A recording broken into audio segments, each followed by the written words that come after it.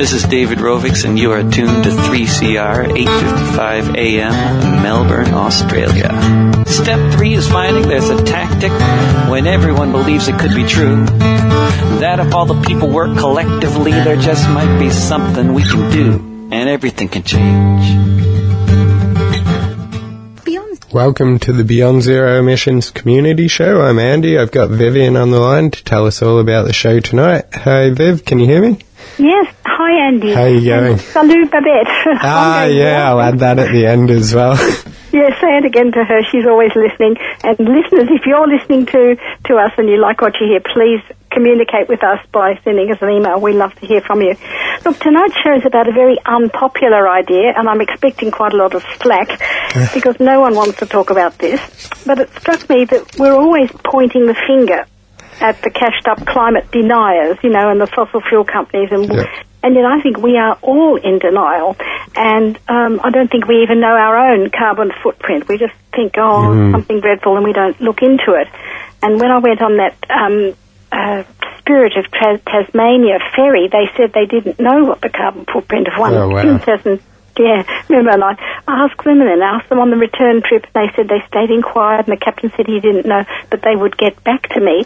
But the company has not got back to me, and I guess it's because, they don't want to know. Nobody wants to know. Yeah, that's right. Yeah. Ignorance and I think it's even hard to find out what the per capita emissions are for Australians. We know it's high compared to the rest of the world, but on one website I found it was 25 metric tonnes per person, and then I think it's more likely to be about 18 metric tonnes. But, Europeans and English people have 8 metric tonnes. Chinese and I've got 8. Here Bangladesh only 1 metric tonne per person. Oh, well, of course. But, comparable countries to us, Bangladesh, of course, they can catch up a few emissions on us. But one of the people we've interviewed over the year is Professor Kevin Anderson, and a lot of people have said to me they're very impressed by the fact that he doesn't fly. And he said, look, our generation has got to do something. It might not be for every generation in the future, but this generation in the rich countries has to make a sacrifice. Yeah.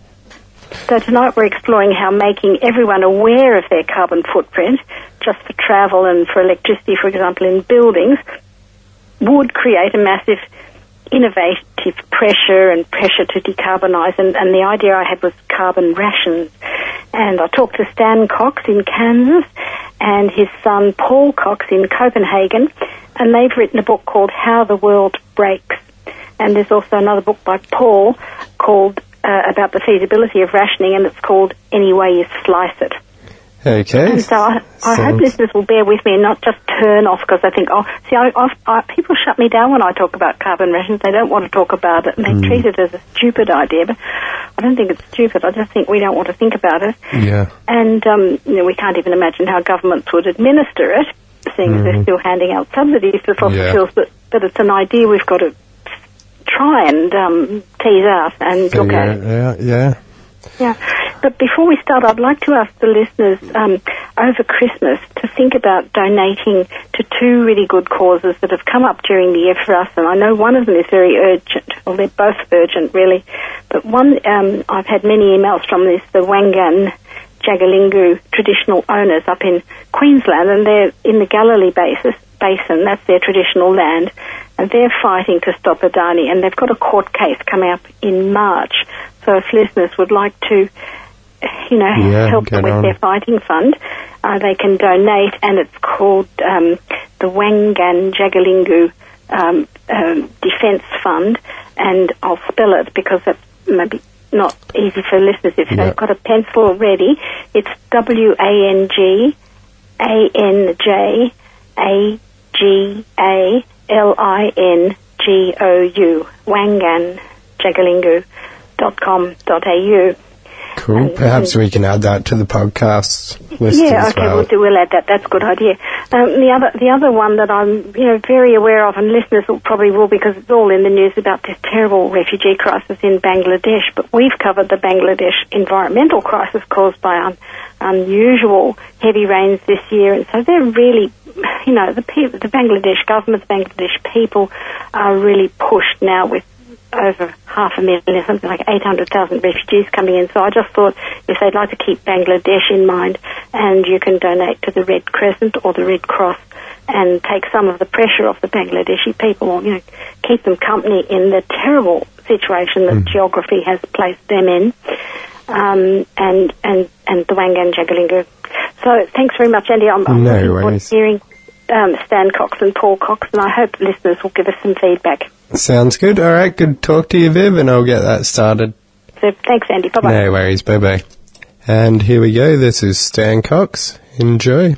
Stan Cox is the author of Any Way You Slice It, and he's the research coordinator at the Land Institute in Salina, Kansas. I was looking for someone who had researched the use of rationing as a way of decarbonising society. It's not a new idea, but it's not popular, and I haven't found anyone I can talk to about it, except when I found this book, I thought I can talk to Stan. When people talk about a climate emergency, they say, let's put this on a war footing. And my mind goes back to the Victory Gardens and food rations and petrol rations and coupons for luxury goods that are now the folklore of World War II. Although times were tough then, everyone shared the load, and I'm rather nostalgic for that. But it would be different for our era, and carbon, coal, oil and gas are not scarce yet. They are really scarce resources because we can't use them. We should leave most of them under the ground to avoid 4 degrees of warming. But I think there's a transition mentally that we have to make to treat them as scarce resources. So before you turn off the radio, listeners, just indulge me in this thought experiment with Stan Cox to talk about rationing carbon. Welcome, Stan. Good to be with you, Vivian. First of all, what's the weather like where you are in Kansas? Beautiful today. It was about 70 degrees Fahrenheit. That's pretty standard for this time of year in the 21st century. Earlier, it would have been colder than that. Okay, you're in autumn now. What sort of crops do you grow around where you are? Well, we're right in the middle of Kansas, which is known as the wheat state. And so it's mainly wheat, soybeans, maize, and sorghum. I think I'll probably talk to you at another time about the other work you do, but let's get on to rationing. At the moment, climate-conscious people voluntarily limit their carbon footprint, and I wanted to know, would it help to mainstream this by giving a personal carbon allowance card to people, that they deduct points every time they bought petrol or took a train trip or a plane ride, and it would just come up on their card that their points had been deducted and there'd be a limit on how much they could have.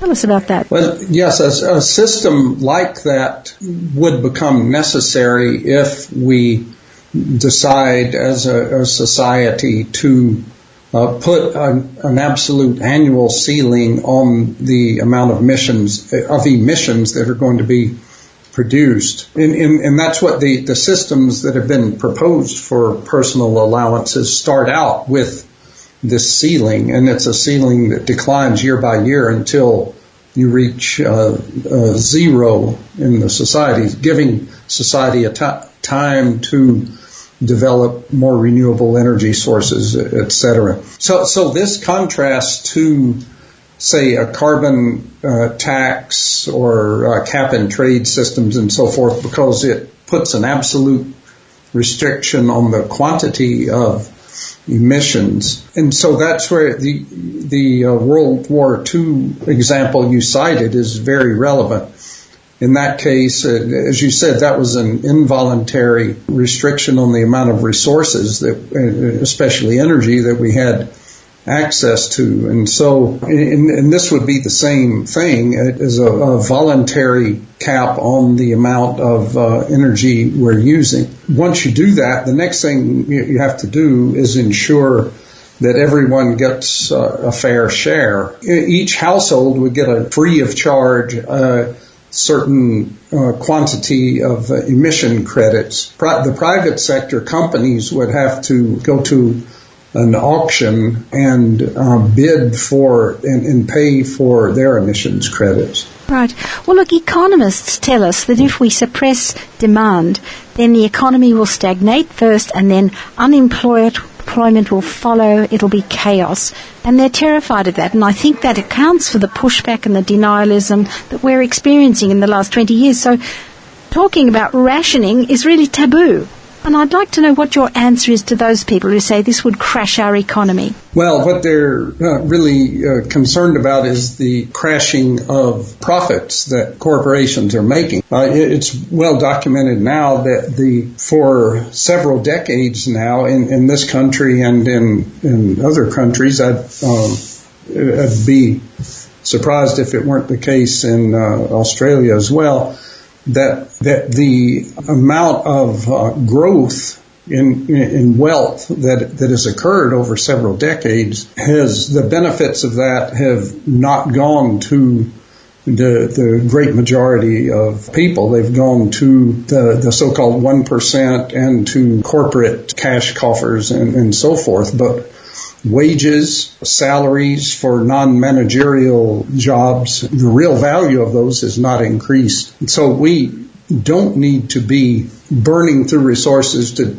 generate more and more wealth when right now most of us aren't benefiting from that anyway. What we have to search for is sufficiency so that everybody has what they need, and then what's left over, that is shared fairly, and then we can all decide what to do with our share of the energy that's there. Beyond Zero Emissions is an internationally recognised climate solutions think tank that is focused on solutions, not problems. Become part of the solution by becoming a monthly baseload supporter. Go to www.bze.org.au to find out more. bze.org.au. We know that it works if you depress the economy a little bit. We saw it in 2008 when there was a financial crisis. I think emissions globally went down by about 13%. And emissions are obviously linked to growth, yet the countries of the north, let's say the capitalist countries, or, just the rich countries, they are all having a mantra of jobs and growth, jobs and growth.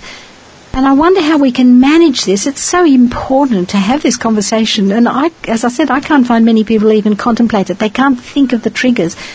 We just want to hang on. Even ordinary citizens who know about climate change, they're not deniers, but they sort of can't see anything more than just personally lowering their carbon footprint. They can't see how they would press the levers of this kind of managed descent, which would not involve unemployment, chaos and misery. Yes, it's one of the thorniest questions facing us, especially in electoral democracies, where a politician can't expect to get too far in an election campaign promising people that you're going to have less energy, you're going to be driving and flying less. But I think it's important to emphasize what the so-called degrowth movement does, that quality of life is not necessarily linked to material abundance, and many studies have shown this, that as gross domestic product of countries increases, the so-called happiness index does not increase, and that it is not related. It doesn't grow along with GDP. That in a society that is expected to keep growing and that is competitive, greater amount of income or wealth doesn't make us happy. What can make us happy is that ours is growing faster than the people around us. But of course, that in a society like that, everybody can't be happy. One thing polls always show is if they ask people, would you rather have more income or would you rather have more leisure time and spend less of your life working? And the latter, leisure time, always wins out. And so the degrowth people keep emphasizing that there would definitely need to be a shortening of the work week, everyone having more leisure time, because there wouldn't be enough energy to run everybody for the amount of hours we work today, and we wouldn't need all that stuff that's being produced. I can't see how you'd sell it, though. To me it's a moral question that we have to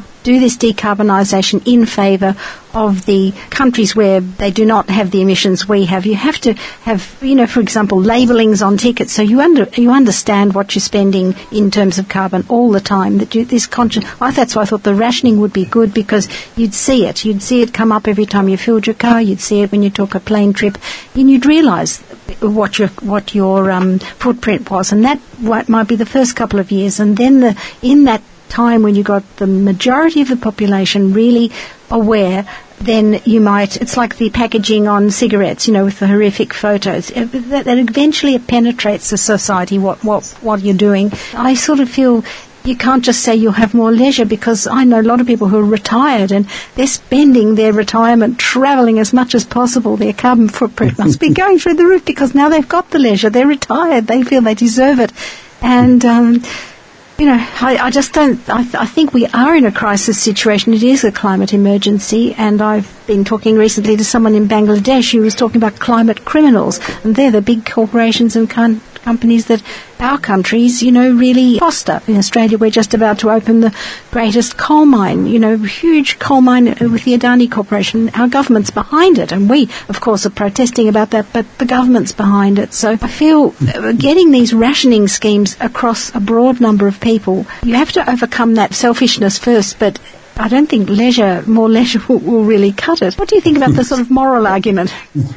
Oh, yeah, I think absolutely there needs to be a moral argument and basically scaring people as well. I think, once again, the case you cited of World War II, rationing was widely accepted, almost embraced at that time. There would be cheating here and there, but it didn't amount to very much in the grand scheme of things, and people cheerfully accepted it. And as you said, there were victory gardens and so forth. And the reason was that they saw that the world faced an existential threat. And so I think the question is how to convince people when they may feel just this very, very gradual change in the climate, to convince them that we have to do something very soon, or this is going to be a different planet and it's not going to be a nice one to live on, and there's going to be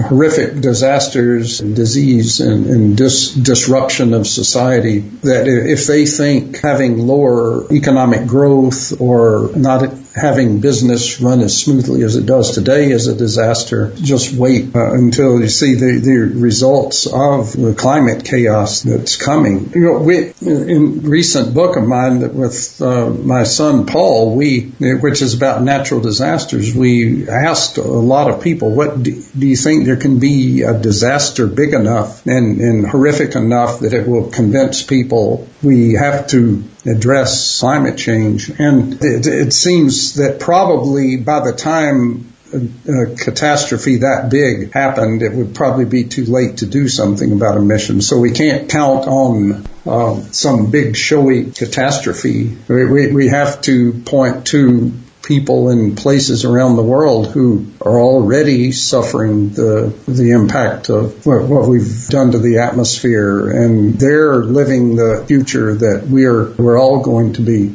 I really like the idea of carbon rations for consciousness raising of everybody, and that feeling of fairness within a country, so that we know that no matter how much money we have, we can still only have that same carbon budget personally. Industry's got their own budget, and we're all working towards a common goal. But the next level up is the global one, the United Nations level. And after 2 decades of climate talks at that level, I don't think we are much closer to sharing the burden of climate change. And in your book about disasters, I took a leaf out of that, and I rang up someone in Bangladesh, because you said in your book that really Bangladesh is doing really well in climate adaptation. They've put in a huge number of measures to protect their population from what is, they are on the front line of climate change. And so I interviewed someone. He was the most impressive speaker I've ever spoken to, really, because they were so much, they had such awareness, and they had such community richness. They had this resource within the community that they could call on, and people just volunteered to help. And now they've got a refugee crisis of 500,000 people coming in from Burma next door. So this has added to the floods they're already having, which were not reported in our press hardly at all in comparison to your Hurricane Harvey, and, it was nothing in comparison. Our TV media just showed that, and they never mentioned Bangladesh, which was far more dramatic. So I think the consciousness of people that we were all trying, we were all not just, greenie kind of people who just voluntarily do it, but everyone, that you just have a limit. I just think that would have a huge consciousness raising effect. And I wondered, would you think that knowing more, and also through the media, the media should do more about highlighting what is happening in the global south? Oh, right. The news media here, anyway, there's very little of substance in it about the climate emergency we face. If there's anything, it's just hand-wringing over Donald Trump and his henchmen in the government being climate deniers. This was a big problem before they showed up. And I know starting in the 90s, there was a pretty strong effort by some organizations in the UK to have this kind of a system implemented there. And they got to the point that a member of parliament actually sponsored a bill to be considered. Of course, it never came up for a vote, but they actually were able to debate doing this carbon allowance scheme in the UK and in Parliament. And so since then, there are organizations who have based in the UK and in Ireland who have been continuing to push this. But overall, the idea that has attracted the most attention is a carbon tax. I think that's not going to do the job. First of all, it's indirect. It doesn't put an absolute ceiling on, and it just is kind of hoping that the market will take care of it. And of course, it's also highly unfair because those with plenty of money, they'll hardly feel the difference. They can carry on with their lives. And if it's a strong enough tax to actually bring down emissions, it's going to go very hard on people at the bottom of the economy. Yes.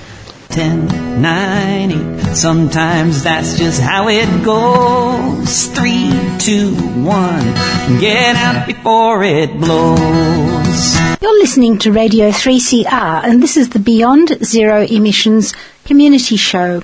We're talking to author Stan Cox about carbon rations. Now tell us a bit more, just the specifics of that British Parliament. They did a feasibility study, and I think the conclusion was that this is an idea before its time. So let's hope the time is coming. And just tell us what that TEQ scheme embodied, just the bare bones of it.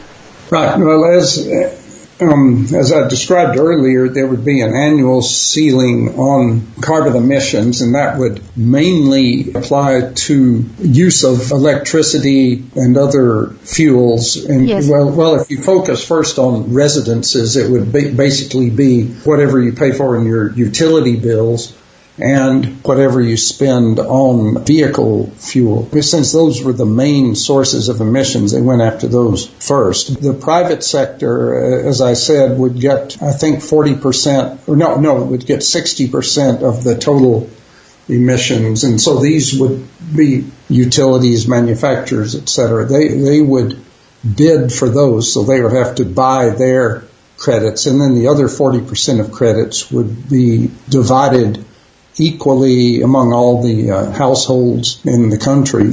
So then once a month, everybody would have a carbon account just like you have a bank account now. And with every time you paid the utility bill or bought petrol for your vehicle, you would presumably be on a card. You would have so many points deducted from your account. And if you used up all of your credits before the end of the month and you had to get to work and couldn't drive your car, you could buy additional credits out of the pool. And these would be credits that other people who had excess didn't need all of theirs. They would sell them into the pool. They would get some money and then you would buy those. So that would be the way that it would account for different people's energy needs.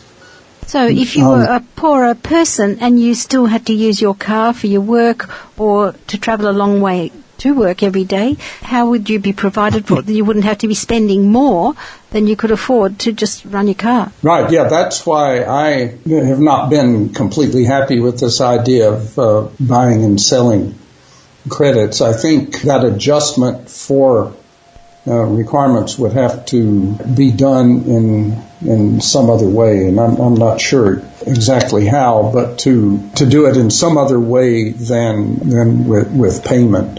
Yes. And they did talk about in these programs, they did talk about having programs to assist people who couldn't afford to insulate their homes better, or other things that would reduce their requirement for energy, and of course to have better public transportation so people wouldn't have to. There would be you would get no emission credits charged for riding any sort of public transportation. That would only be for personal vehicles, so it would provide an incentive for that. I think Professor Kevin Anderson is sort of famous in this area, and we've interviewed him a few times. Right. He's from Manchester University, and people always say to me after those interviews, all the immensely interesting things he says, the one thing that sticks out for them is the fact that he says he doesn't fly, and so he goes by train. Even he's gone to China to a conference by train from England. So, he's a living example of what you can do if you're really committed, and he says he does it to give himself credibility, not to continue just flying everywhere and just taking it all for granted and talking up climate action. But he said one of the advantages of personal carbon allowances would be that it would get the middle class people involved, and they are the innovative class. They've got the extra time and education and so on, maybe, and imagination to just innovate, and they would think of a way around it. They would think of adaptations, and that's what we want. We want to get the whole society putting its thinking cap on about this subject, rather than a lot of people just saying, I'm so depressed about climate change, and then taking a flight somewhere for a holiday. It's just not good to have the society switched off as if it's an impossible problem. And I don't know how long the carbon rationing would last, but as you say, it may only last until the renewable energy would be established, and then there's obviously, centuries of problems ahead of us even if we get on top of this particular problem. But I thought Kevin Anderson was good about that. Do you think the middle class is needed, or we need to get a different group of people involved in this rather than the small group? Well, I certainly agree that the best way to stimulate original thinking and innovation in this area is to have people facing limits. And once you can't count on abundant energy, then that's when a lot of deep original thinking can go on. I was on a radio talk show one time talking about this, and they had another author on there who had written a book about abundance and how we can figure our way out of this mess, and everybody's going to have a whole cornucopia of goods and resources. And so I was thinking, I don't really want to get into a fight with this guy. But he actually on the program really got into it. He was saying, I think we should have rationing because that holds people's feet to the fire, and it really stimulates thinking, and that may be what we need to get us to solve these problems. So even the cornucopians recognize that scarcity focuses the mind. Yeah. The only course of action as far as flying is concerned is greatly to reduce the number of flights we take. We're talking about a reduction in the region of 90%. And this is very tough. This is very hard for people to contemplate, not least those people who have love miles. If you have family in Australia, if you have a friend's wedding to go to in New York, you have love miles with those people. And you feel a moral obligation to redeem those love miles. And you're all laughing because I'm sure you've all got them and you understand what I'm talking about. And here we see two valid moral codes in irreconcilable antagonism. It is wrong not to go to your best friend's wedding in Cape Town. It is also wrong to go there. And in climate change, we see the requirement for a whole new moral code. We're talking to author Stan Cox about carbon rations, and that was George Monbiot. But George Monbiot has just put out a new book, and he focuses on altruism, how really humans are not the way we see them on television, and in a lot of our culture seems to be telling us how selfish and how mean and how brutal and cruel we are. But he says, really, if you just look around you, everybody's helping somebody. Most of the people we know are extremely kind and good. That's why they are our friends. And he says you just have to we need to plug into this belief in altruism and belief in community, restore our communities, a lot of which have become very fragmented in big cities and in the advanced capitalist economies. It's an atomization of people, but he says we need to restore communities, and that is restoring a sort of politics too of can-do, possibility. And I've definitely heard that from the Bangladeshi speaker who said, well, we're very rich in our communities here. We help each other. We have to. And I feel that we need to manage this energy descent, and we need to think of innovative and creative ways, and that extra leisure you mentioned is one thing, but I think also the extra feeling of belonging and doing something together, that feeling that probably they did have in the Second World War, that they all worked together. I could be very Pollyanna-ish about it, but I'm sure it wasn't perfect, but there was people are nostalgic for that time when they worked together. So I think it is a climate crisis, and Monbiot says, well, plug into the altruism and I think rationing would remind us that we can actually work and share. He's on to something there. I think we really have to keep pushing that idea, especially in America. The past year and a half, you would get the impression that it's become a kind of barbaric dog-eat-dog world, that we've got 50% of the country hating the other 50%. And I think some of that is true, but if there's some way to convince people that, look, we're all in this together, there's a much bigger threat out there than each other, that we're going to have to work together. But right now, it's pretty grim. We've had several major disasters this year, and the one that nothing has been accomplished in recovering from it is Puerto Rico. And after that disaster, it was something like 50%. They did a poll. 50% of the respondents were saying, no, we shouldn't help the people of Puerto Rico. And then it turned out they were the same 50% who didn't realize that Puerto Ricans are Americans. And so once they were told that, then they were more willing to give help. But that's not a good criterion for caring about people, whether or not they're members of your country or not.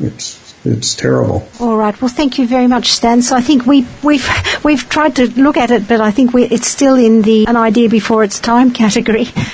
But the cultural change that Monbiot's talking about, that thing, I think that is actually happening on the ground in your country and here and in Europe too. Lots of people are realising they do need each other in lots of ways. And out of that, this idea, which you've researched so well, you've made it quite clear in your book. I hope it gets a wider discussion eventually and maybe is implemented. Thanks for talking to us. Thanks very much. Thank you. Thank you. So that was Stan Cox, who's the author of a book called Any Way You Slice It, and he's been talking to us from Kansas. Cyclones is pretty grim. Shocking. Bleak. Human-induced climate change. Do you ever feel like just switching off? Well, don't. Switch on to Beyond Zero Emissions Community Radio Show every Monday at 5 p.m. on 3CR. And beat the doom and gloom to find out the latest actions and research in your community. VZE Radio at 5 p.m. on Monday. Turn the tide, literally.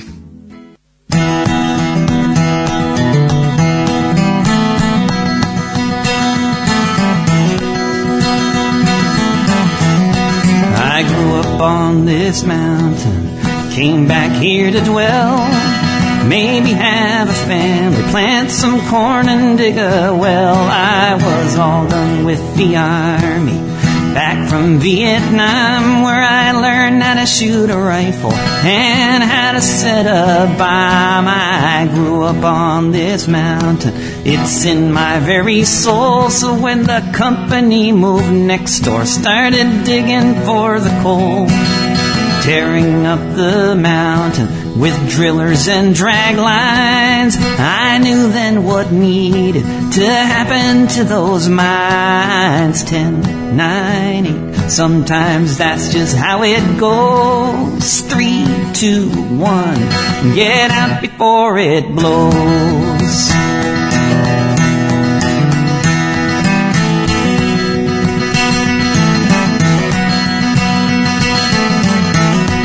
The guard, he was sleeping on duty through the night. I stepped gently on the ground, stayed well out of sight. I tied sticks to the equipment, switched the timer on, and I knew that in 10 seconds these dozers would be gone. 10, 9, 8, sometimes that's just how it goes. 3, 2, 1, get out before it blows.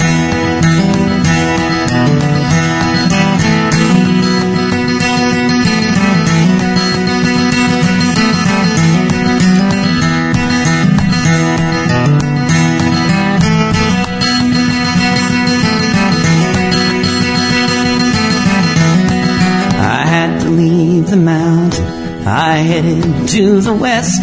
The cops were on my trail, and I figured it was best. And I figured I did my small part to make the world free in my humble manner in East Tennessee. 10, 9, 8, sometimes that's just how it goes.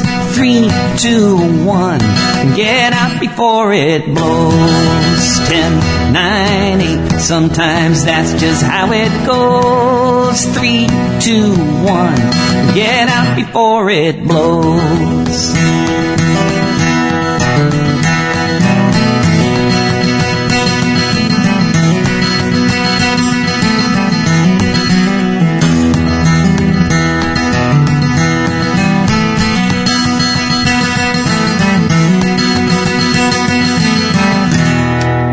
Welcome back to the Beyond Zero Emissions Community Show. Now we are going to Copenhagen to talk to Paul Cox about Bangladesh.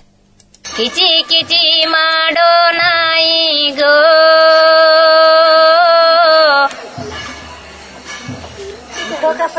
uthi ke sobandho. Paul Cox is an anthropologist, and he is the author with Stan Cox of How the World Breaks. It's a marvellous book about disasters around the world, and it looks of some of the ones which are intensified by climate change. His first chapter is on bushfires in Australia, but tonight I want him to begin with Bangladesh, because that country is out of the media, but it is dealing with very bad flood damage since August and the sudden influx of refugees from Myanmar on its eastern border. It's exactly what climate change is going to do around the world. It's exacerbating really other sort of tensions, and they are dealing with it very well. India has built a security fence with armed guards right around Bangladesh's border, for fear of climate refugees. Yet Paul Cox's book praises this country. Well, I think it's certainly, while they are absolutely undeniably facing changes and consequences from climate change, the issues of cyclones and flooding have been something that they have always had. And to a large extent, the systems that they have in place have really started being worked on after a cyclone in 1970, which was one of the worst disasters on record anywhere that killed more than 500,000 Bangladeshis. And that was the beginning of setting up a cyclone preparedness program that was done.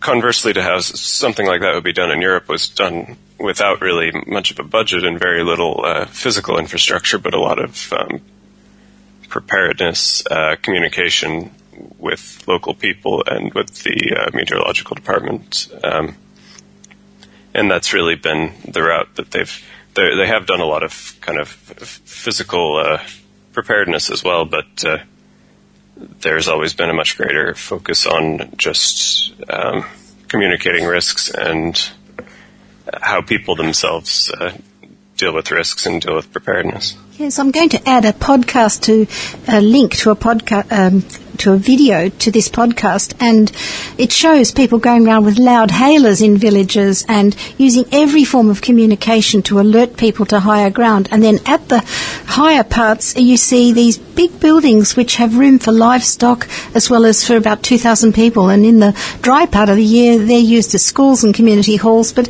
they put in that sort of infrastructure. And I loved it, the way they brought livestock, because I think you said in your book people wouldn't move unless they could take their cattle and their goats and so on. Yes, I mean, when that's absolutely the basis of someone's livelihood, it's not a small consideration whether you can leave or not if you have animals to look after, because if you make the wrong call, then you can come back home again afterwards, but there's not really going to be much of anything there for you. No. Well, you said the Global South is adopting an ecosystem approach to work with nature, and instead of putting in sort of hard barriers, they're just doing things to allow the rivers to flood if they have to flood and so on. Can you describe what that means for coastal Bangladesh? Well, yes, this is an approach that's really, it has been followed in the north and the south, but in somewhat different ways, and it's been a big turn since the 1980s towards trying to find solutions that don't just involve building seawalls and concrete barriers and cement flood channels, because there have been proven to be a lot of ways in which those can go very wrong. And I think there's a lot of appeal both in the results of what has been done with this sort of more absorptive approach, but it's also just it's an easy sell if you're trying to get money from a government or from a development organization for a project, because it sounds really good, taking an ecological approach. And one of the biggest ways in fairly recent times that this has been done, places like Bangladesh and in coastal environments, has been around planting of mangrove forests or preserving or replanting of mangrove forests, because around the world they have been disappearing for quite a long time. And this really happened after the Indian Ocean tsunami, when there was a lot of research about different effects in areas with or without mangroves. And it became kind of a big, I guess you could say, a development fad. A lot of organizations were supporting this in a lot of different countries. And in as much as it led to preservation and restoration of a lot of mangrove areas that were in danger of being destroyed or had been destroyed, that was quite good. I think the results of the research subsequently on how effective this has really been are very mixed. There are a lot of nuances to it. And for the most part, what has been shown is where mangrove is preserved or restored where it already was, you see the best results. And where there are kind of attempts to replicate the storm effects, protection effects of it, for instance, by planting other species of trees or by planting in new areas on shores where they hadn't been before, it has been less successful. So I think that's a common theme with a lot of the ecological approaches, when almost always the best effects come when we can manage to preserve what's already there or repair what's been degraded, rather than trying to kind of start from scratch and create something that works kind of like a natural environment. Just go back to Bangladesh for a minute. You said it's the Netherlands without a budget. The Netherlands is another place that we got into a bit in the book, and I spent a little time in Rotterdam here, and it's quite interesting because I think anyone who has looked into adapting to climate change, adapting to climate risks or disasters, water-related disasters in general, has probably come across the Netherlands quite quickly, because they have kind of a really global brand and that sort of thing, and it's very much based on the history of the Netherlands and the fact that it would be mostly underwater if it wasn't for Dutch engineering, and so they can very legitimately claim to have quite a lot of experience in this, but part of that is also that the amount of money that they can invest per acre of Dutch land is fairly enormous compared with a lot of other countries. And interestingly, now that one of their exports really is this kind of engineering solution to water risks, then it's kind of turned into a situation where, to some extent, their own economy and ability to continue investing money and protecting themselves is related to exporting their expertise to other countries. Kichi kichi mado nai go.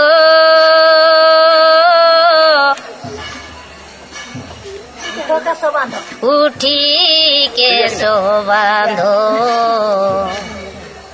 छाड़ो छाड़ो पत्र देले खंडे बाप घर जा Tonight our guest is Paul Cox. He is the author of a book with his father, Stan Cox, called How the World Breaks. It's about disasters around the world, many of which are now being intensified by fossil fuels. Economists seem to be telling us that without growth and more consumption, the economy will collapse. They fear that any restraint on production will be worse even than a flood or hurricane of the most enormous size. You said this in your book, that that's what they fear. And at the moment, the best we can do, I cynically would say, is keep the victims out of the news, as the Bangladeshi news has not been really in our media at all since August. You just Google Bangladesh floods 2017 and the last report is August. Well, you know, a lot must have been happening since then, and I just think it's terrible that we don't hear about it because it's interesting to begin with, but it's something that we need to be reaching out to them about. And that Bangladeshi climate scientist I spoke to, he said we need to make the top 90 climate criminals pay. It's not a victimless crime, you know, he said to me. And I wondered, what do you think is the best way? Yes, well, I think he's got a pretty good idea. I think that it's really, there's a point at which you do have to look at it in terms of climate justice, and but I think that there are a lot of other narratives and a lot of other ways of looking at disaster that to some extent are being put in the way of that, the people whose primary interest is keeping economic growth on track, that there are it's quite useful for them to have other stories to say, okay, well, no, when a disaster happens, it's really because of these other dynamics that are happening locally, or it's really because of lack of preparedness, or because we need to build a dam here, or we need to build a wall here. The price that Bangladeshis are paying is directly linked to activities of companies and entities very far away all over the world who are a long ways from it, that being how the majority of the world sees the situation. But I think maybe more and more we are seeing it as just basically unfair. I think one of the problems is the concept of natural disaster. It dies hard. You know, in your book you talked about a fire we had in the Blue Mountains outside Sydney, and this is your book, How the World Breaks, and we had a Greens Member of Parliament called Adam Bandt, and he called out our Prime Minister, Tony Abbott. He called him a climate criminal for the policies which Tony Abbott had been putting about, which cut our carbon tax, for example, and cut back on our climate science and all of that. And so Adam Bandt called him a climate criminal and connected those bushfires with those policies. And people were outraged and condemned him and said he was very insensitive. And I wonder if this concept of natural disaster is in our way, because we're so used to it. It's so much, it goes back to biblical times. You know, we just expect these acts of God to just come and wipe us out. But now it's us feeding in quite a lot of the contributory energy into any of the disasters, like not all of them, not like earthquakes, but the hurricanes and floods and fires, they are all intensified. So I wonder what's the best way to change behaviour or the concept. You know, the journalists have a big responsibility, I think, but what other voices do you think need to be heard? Yes, absolutely. I think that's a very good point, that it's true that one of the first steps is questioning the idea of natural disasters, and it's very clear to me that is a concept that we're still needing to move past, because if you look at the academic world and kind of the world of disaster practice and disaster organizations, it's actually completely given up on the term natural disasters, and has for quite some time. There was a move starting in the 1980s to question that, and if you, for instance, look at United Nations the disaster agency in the United Nations and a lot of national level agencies, and really any academic journal about disasters, you won't see the term natural disasters used, or if you do, it will be in quotation marks and with some explanation of why they're using it. And this was, crucially, I think this was before there was widespread recognition, even in the academic world, of climate change. So this isn't because they realized that humans were causing climate disasters. There are always human decisions that go into what came to be talked about as the vulnerability context. And so really this changing the conversation to talk about human vulnerability rather than natural hazards was the big move that has happened over past decades in the academic world, and I think that the kind of world of policy caught up with that as well. to some extent, but in the real world that most people live in, the older category of the natural disasters still just makes a lot of sense. And even to not put natural disasters on the cover of our book makes it a little difficult, because when somebody asks me what it's about, I have to say, well, it's about natural disasters, but we don't really call them that because it's still just the common sense label that everyone knows what comes under that and what you're talking about, even if they know that fires are a result of forest management practices, and that the damage due to fires is a result of how close houses are built to that forest and things like that. But, I mean, you give so many tragic examples in your book. For example, in forest fighting in your country, where budgets have been slashed for forest fighting and they're using prisoners. And I think in one case you talked about a fire where 5 prisoners who'd been paid $1 an hour or something to fight the fires lost their lives, and some of the prison guards also lost their lives. And in Australia also we cut back budgets all the time. And when you had Hurricane Katrina, I remember people talking about how they didn't have the emergency services because they'd been deploying people to Iraq. It's these tragic things, and climate is just adding a dimension where we need all hands to the pump. We need everybody to see clearly. As I told you, my Bangladeshi interviewee, he saw it so clearly. He saw the causality, he saw the adaptation needs, and they were rolling up their sleeves and getting on with it. And I feel that our society is just mired in this backward thinking, and we're preserving old ideas that should have gone out with the ark.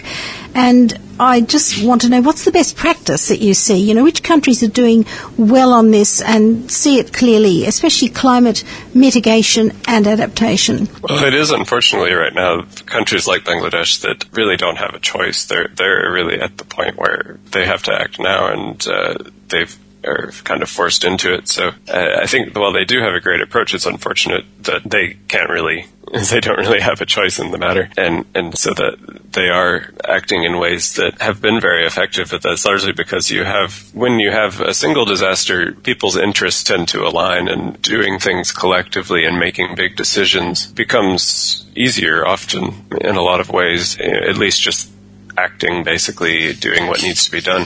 And when the disasters come closer together, like in Bangladesh, it's also easier to sustain that, I think, because when you have just a single disaster and then nothing for a long time, and everyone kind of expects it to be nothing for a long time, then there's a very predictable phase of people coming together, acting to the extent that they can. Yeah, of course, it's possible to act and to make big changes during quiet times when nothing is happening, but it's extraordinarily difficult, and the more people can convince themselves that the consequences are still far off, the harder that is. It's also very different from what I heard from my Bangladeshi scientist, because he was talking about retreat, and in some places where you're going to have these disasters much more frequently because of climate change, we have to consider retreat from the forest. You can't live there any longer. It's just too costly of human and animal and every other sort of resource to allow you to have that choice of living in the forest right up there in the trees. And similarly on the coast, he was telling me that they will have to be retraining the next generation of people not to be farmers or fishermen, because all that land will be gone or salinated more the salination rather than land actually disappearing. And they're building cities, inland cities, where these people will have to be relocated, and they're having to lift their education levels all the time, lifting the education so they'll have jobs in the non-fishing and non-agriculture sense. That was, but it was forward planning, and he was definitely considering retreat, which in Australia we don't yet consider that. And I think we need to be more adult about it, and more compassionate to the next door countries, because like in Australia, our emissions are impacting on Pacific Islands, on local, we can see these in our region, neighbour countries that are really facing extinction. The whole island's disappearing, and we go our merry way digging up new coal mines. So I'd like to thank you very much for talking to us today, Paul. It was a really long interview, but very comprehensive, and I hope people read your book. Paul is an anthropologist, and his book is called How the World Breaks. Who's the publisher, Paul? The publisher is the New Press in the US, and I don't think they have a publisher in Australia, but I'm sure it's available. It is available, that's right, they told me it is. So that's Paul Cox, and his book is How the World Breaks. Thank you very much, Paul. Thank you. Thanks for joining us on the Beyond Zero Emissions Community Show. Thanks to Vivian Langford and to our guest, Dan Cox, author of Any Way You Slice It, about carbon rations, and his son Paul Cox, who co-authored it with his father, a book on disasters called How the World Breaks. The Bangladeshi Woman's Song was by Makbul Chowdhury. We also heard David Rovick singing East Tennessee, and we will hear Yurma Marika and Shane Howard with Spirit of Place just after the outro. Australia have triple the emissions each year of anyone living in the UK or China. So send us your ideas. We are responsible for 25 metric tonnes of CO2 each year. The UK emits 8 tonnes per person, and Bangladesh only emits 1 metric tonne per person. As Dr. Huck said to us a few weeks ago, climate disruption is not a victimless crime. Please send us an email at radioteam@bze.org.au if you know anyone or someone who is working on schemes to raise awareness of our carbon footprint. Thanks again, and good night.